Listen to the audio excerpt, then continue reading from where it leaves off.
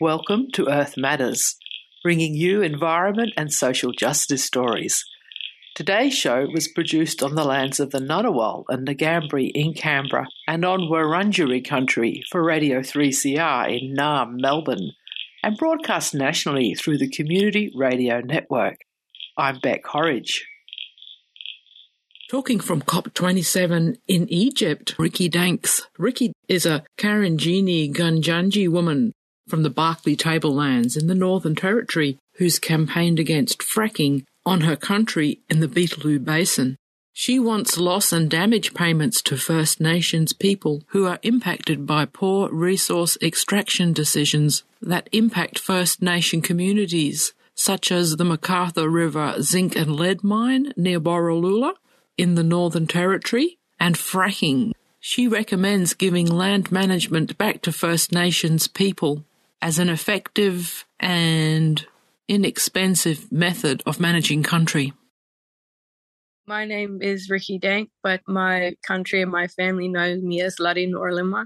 I'm a Gurindji and Wakayapan. I'm a Gurindji traditional owner and Nimerinki, and I am from the Barkly Tablelands, but we're from Gurindjini. So Gurindjini, the non-Indigenous people call it Paradise Pools. You're at COP27. It's just finished, is that right? Yes, that's right. What are your impressions of this event? COP, I don't think people are because a few times people have gone, it's in Egypt this time, you're going to have a good time, almost like a holiday.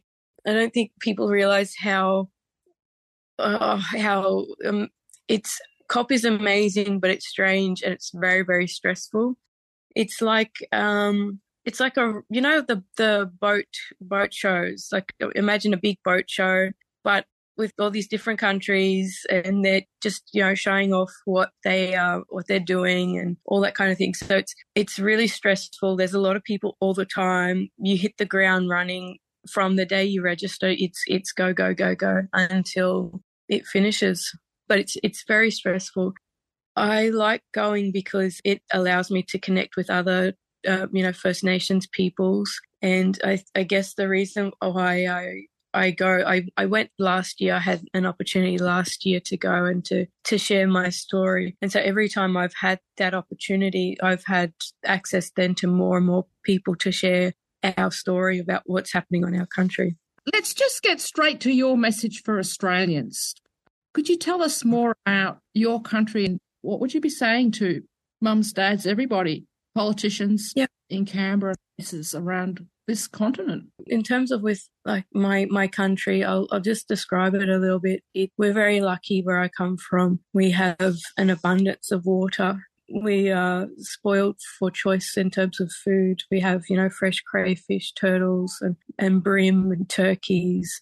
So we absolutely have been spoilt in terms of where I've grown up, and I've had this really amazing, really beautiful childhood growing up on country with my grandmothers, my mum, dad, my aunties and uncles and cousins, looking for sugar bag, and we've learned how to make coolamans and things like that, and visited and cared for our sacred sites and our songlines as well ever since I was a little girl. I've walked all over my country and I know it very, very well.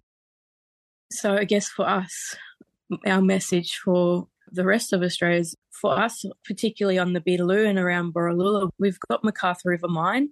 So not only do we have fracking now on Gurindji country, but we've got MacArthur River Mine. So the health impacts for us, our people, our community is going to suffer greatly if we are fracked. I'm not too sure if people are aware of the health implications that have come out of Turtle Island, so-called America, with communities that are fracked. They're seeing children dying of cancer. They're seeing people die of renal failure, liver disease, all kinds of skin conditions in communities that are fracked.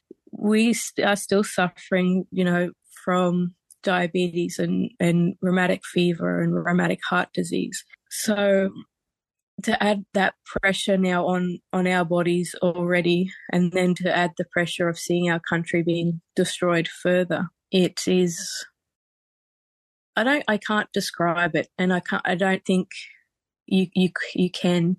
It just feels like the government is slowly eating away at our soul, and they know it. And now, I think people need to understand too what happens on my country, what happens on our country.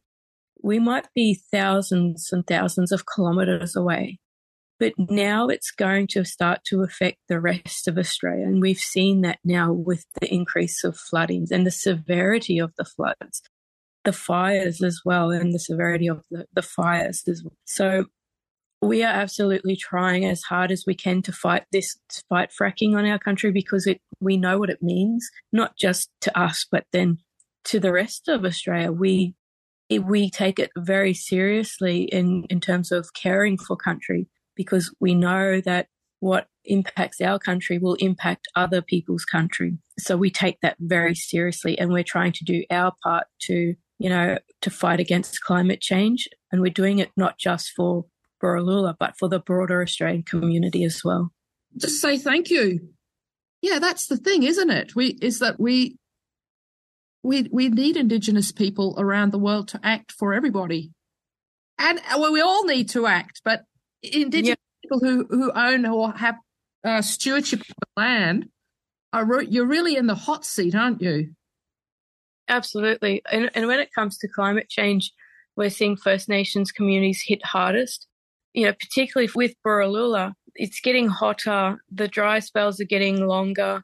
We don't have access to proper housing where we can escape the heat. People don't have the money to pay for a power card to run their aircon. And so what we used to do, we used to be able to escape the heat by going out onto country. But if fracking occurs, they're going to be locking up country, and we're not going to have access to, escape the heat, go bush, go visit our swimming places, being able to access food to supplement our diets, because it's so hard to access food from the shops because of the prices. So this is going to put a huge strain on, communities right across the Beetaloo. And have you been meeting people from other places around the world who are impacted like this? I've met a few people because you can't have really long conversations at COP because everyone's running around. But, people from Turtle Island whose countries are being fracked also, I've had the opportunity to meet, and seeing them and hearing their stories, it's absolutely devastating, because we sit down and we cry together. And to come across that, to share each other's pain, in one way, it's soothing, but at the same time, it's heartbreaking because it's happening to them. So I know what is happening to them is going to happen to us. Did you join Indigenous forums? For us at the moment, I absolutely want to get into trying to help the Indigenous peoples in the COP arena. And, you kind of pick a subject area, and the subject area that I'm interested is in loss and damage. And I guess what people normally and traditionally talk about loss and damage, they're in the rounds of developing nations, and the developed nations, making sure that they help out, financially, or whether that be providing aid. It could mean a whole lot of different things. But what we're not talking about is loss and damage for First Nations peoples in the country, because, like I said, it's getting hotter. The dry spells are getting longer, so droughts are becoming more extreme.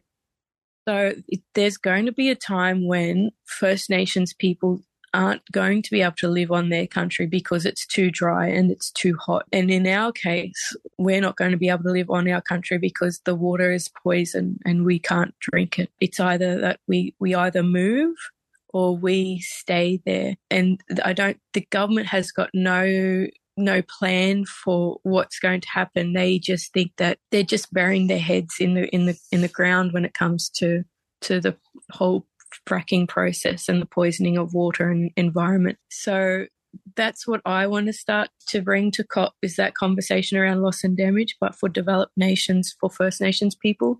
And also a lot of people talk about nature-based solutions, but what we're not talking about in nature-based solutions, and as one really, really simple solution, is is land back.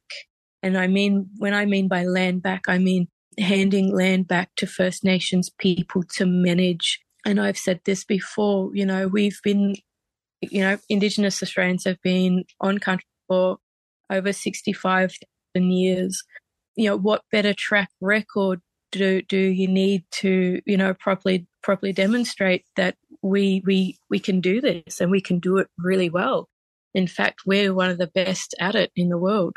So that's the other conversation too that I want to bring to the table for future COPs is that's a nature-based solution. It's a really simple one. It doesn't cost anything. It doesn't mean too that we have to invest huge amounts of time and money into research. It's very simple. Did you meet other people who had the same idea in their country? Yeah, I think a lot of First Nations people, we're always talking about land back, but I think a lot of non-Indigenous people, I think, see that as a scary thing and are scared. And I think back in the 80s, I think, or 70s, there was that scare campaign about, that, we're coming to take your backyards. And it's absolutely not about that at all. It's about sharing information. It's making sure that not only we are here for another 65,000 years, but we want you to come along too. We want, you guys with us for that next 65,000 years. Well, I'll tell you, much as I love the elders from my family, their point of view has certainly failed me as an immigrant to this country at 4 years old. My parents have not been able to lead me on a very good ecological adventure, or inform me about the people who lived here when we first arrived. We knew nothing about Aboriginal people, or I was never told anything. I'm so glad that now I'm catching up, and I'm very glad too that I went once to Borroloola, where I went into the supermarket. Nobody was speaking English, and there was kangaroo tails wrapped in tinfoil in the freezer section with a little boy hassling his mum to buy some.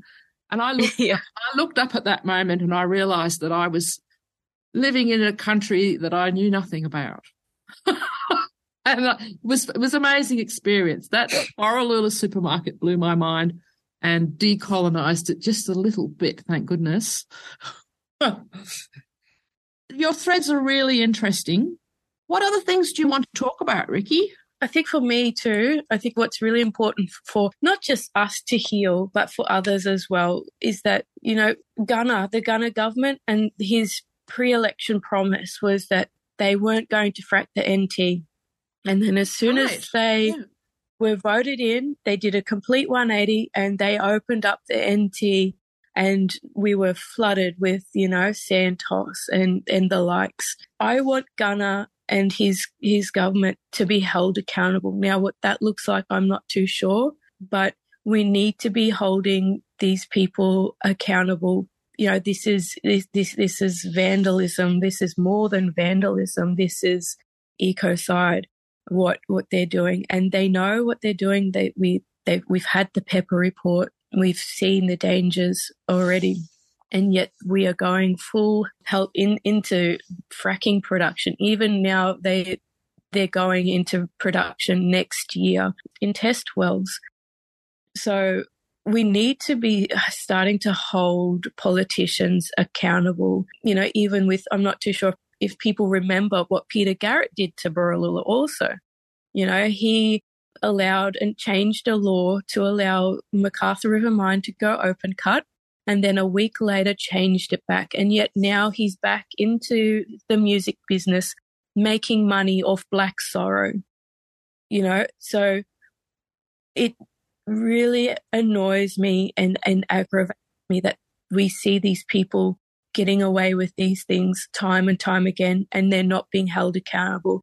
Gunner now has gone and is starting to work now with Twiggy Forrest in his an attempt to greenwash his future to make him look, I suppose like he's a better person than what he was. Maybe, I'm not too sure what he's trying to do, but he's trying to greenwash his future.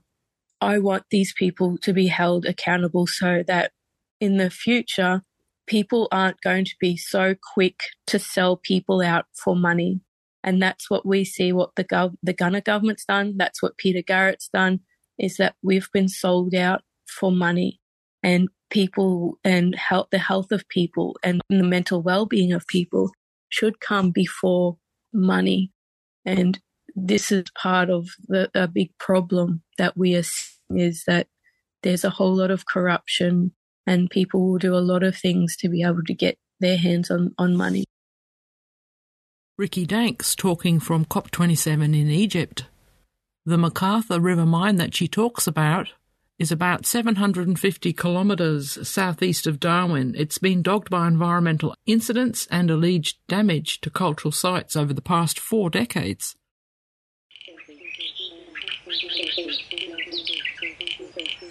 This is Earth Matters, bringing you news of the changing environment and the resulting hits to social justice.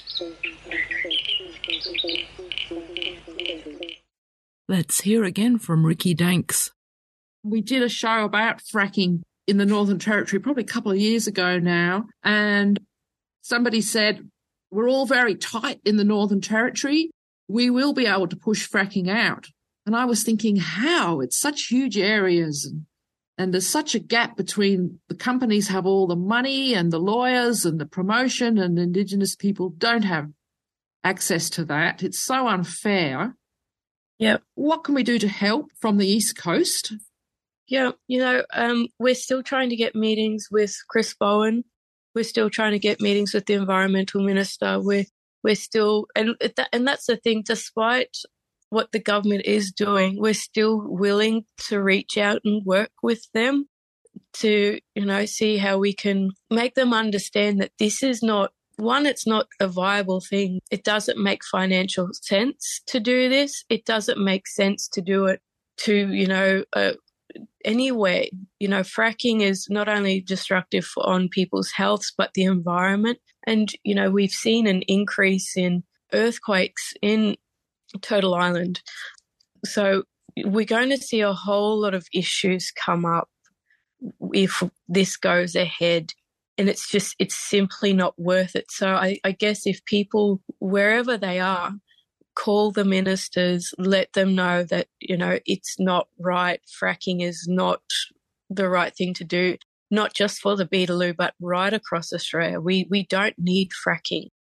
70% of Australia's gas is exported overseas. So if they turn around and say to people, oh, well, we need gas because there's a gas shortage in Australia, that's a lie. We aren't in a gas shortage.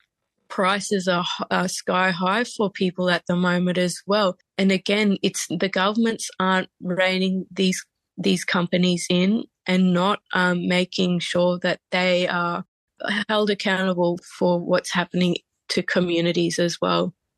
I think we forget that we actually have a lot of power. People have a lot of power, and we need to make sure every so often that the government needs to remember that it is a privilege to be working for the Australian people, to be representing the Australian people, and they need to start remembering that and respecting that. And that means also listening to us as well, because that's why they are there. I suppose the other way is, stop buying gas. Gas is very toxic. I'm not too sure if people realise how toxic gas is. If you've got a gas stove and you're cooking, people with emphysema, asthma, they're more likely to have asthma attacks or difficulties breathing if you've got gas in your home. So it's toxic to people anyway. Yep, sure, it might work really well and cook your food faster or heat your home, but gas is toxic and we certainly don't need gas. Yeah, I'm reading here that Labor announced a massive $1.5 billion fossil fuel subsidy for a huge middle-arm petrochemical plant to use fracked gas from Beetaloo. Yeah, that was just that one. Yeah, and that's the really disappointing thing is that they're turning Darwin into some big industrial dumping ground. Impex, I remember when I was living there, but Impex was supposed to be the thing that saves Darwin, the thing that saves the territory. And they were talking about how great it was going to be for the economy. And yet it hasn't done anything. And one of the problems is that those companies employ fly in, fly out people. So none of that money actually goes back to the territory. It's all siphoned out of the territory.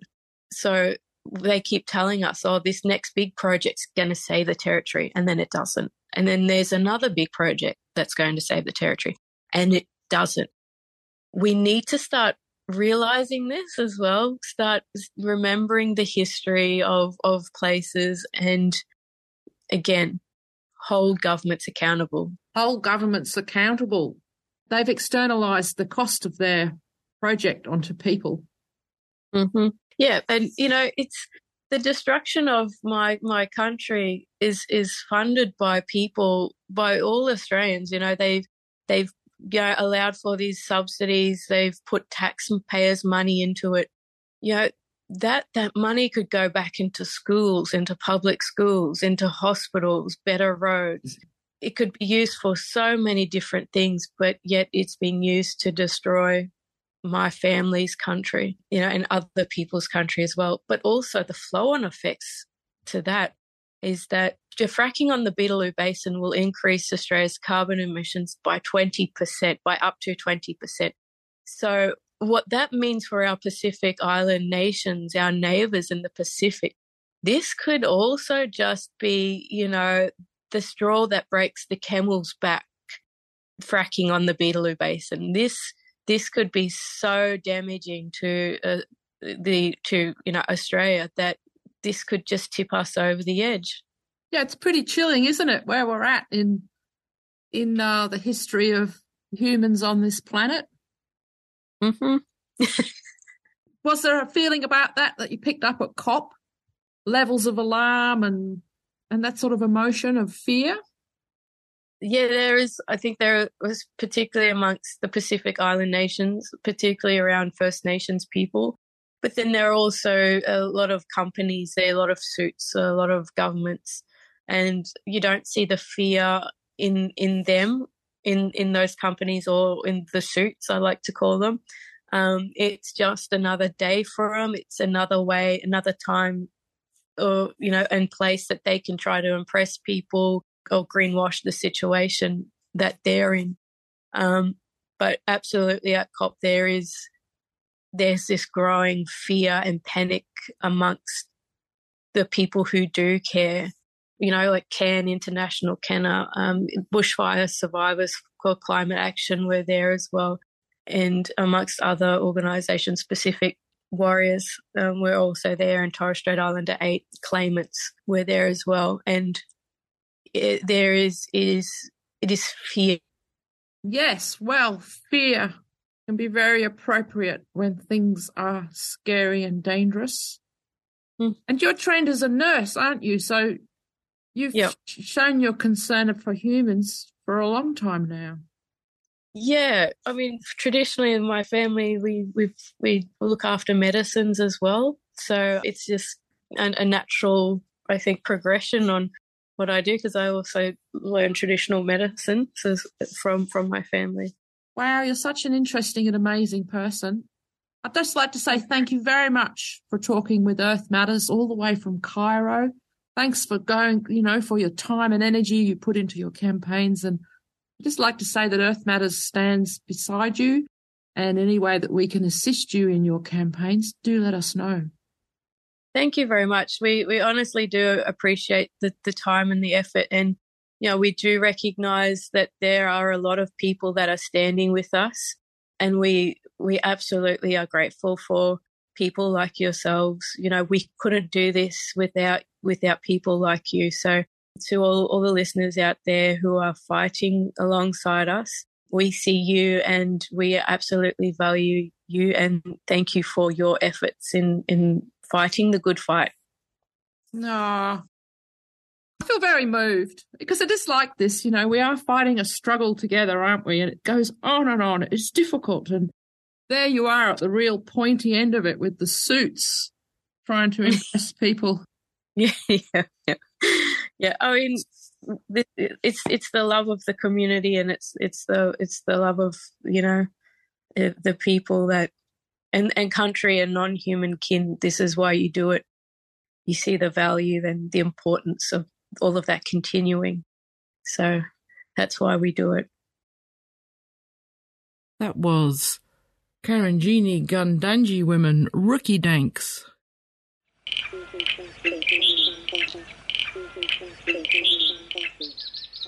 You've been listening to Earth Matters. This edition was produced in the studios of Radio 2XX Canberra on the lands of the Ngunnawal and Ngambri peoples for Radio 3CR in Melbourne in Wurundjeri country and broadcast nationally on the Community Radio Network. Earth Matters would like to thank the Community Broadcasting Foundation for their generous financial support. And if you'd like to get in touch with Earth Matters team, you can email us at earthmatters3cr@gmail.com or visit our Facebook page on Earth Matters 3CR Radio or follow us on Twitter at EarthMRadio. If you'd like to listen to or share editions of Earth Matters, you can find this and all the Earth Matters podcasts at 3cr.org.au/Earth Matters. That's all for today's show. Thanks so much for sharing this time with us. The Earth Matters team will be back next week with more environmental and social justice stories.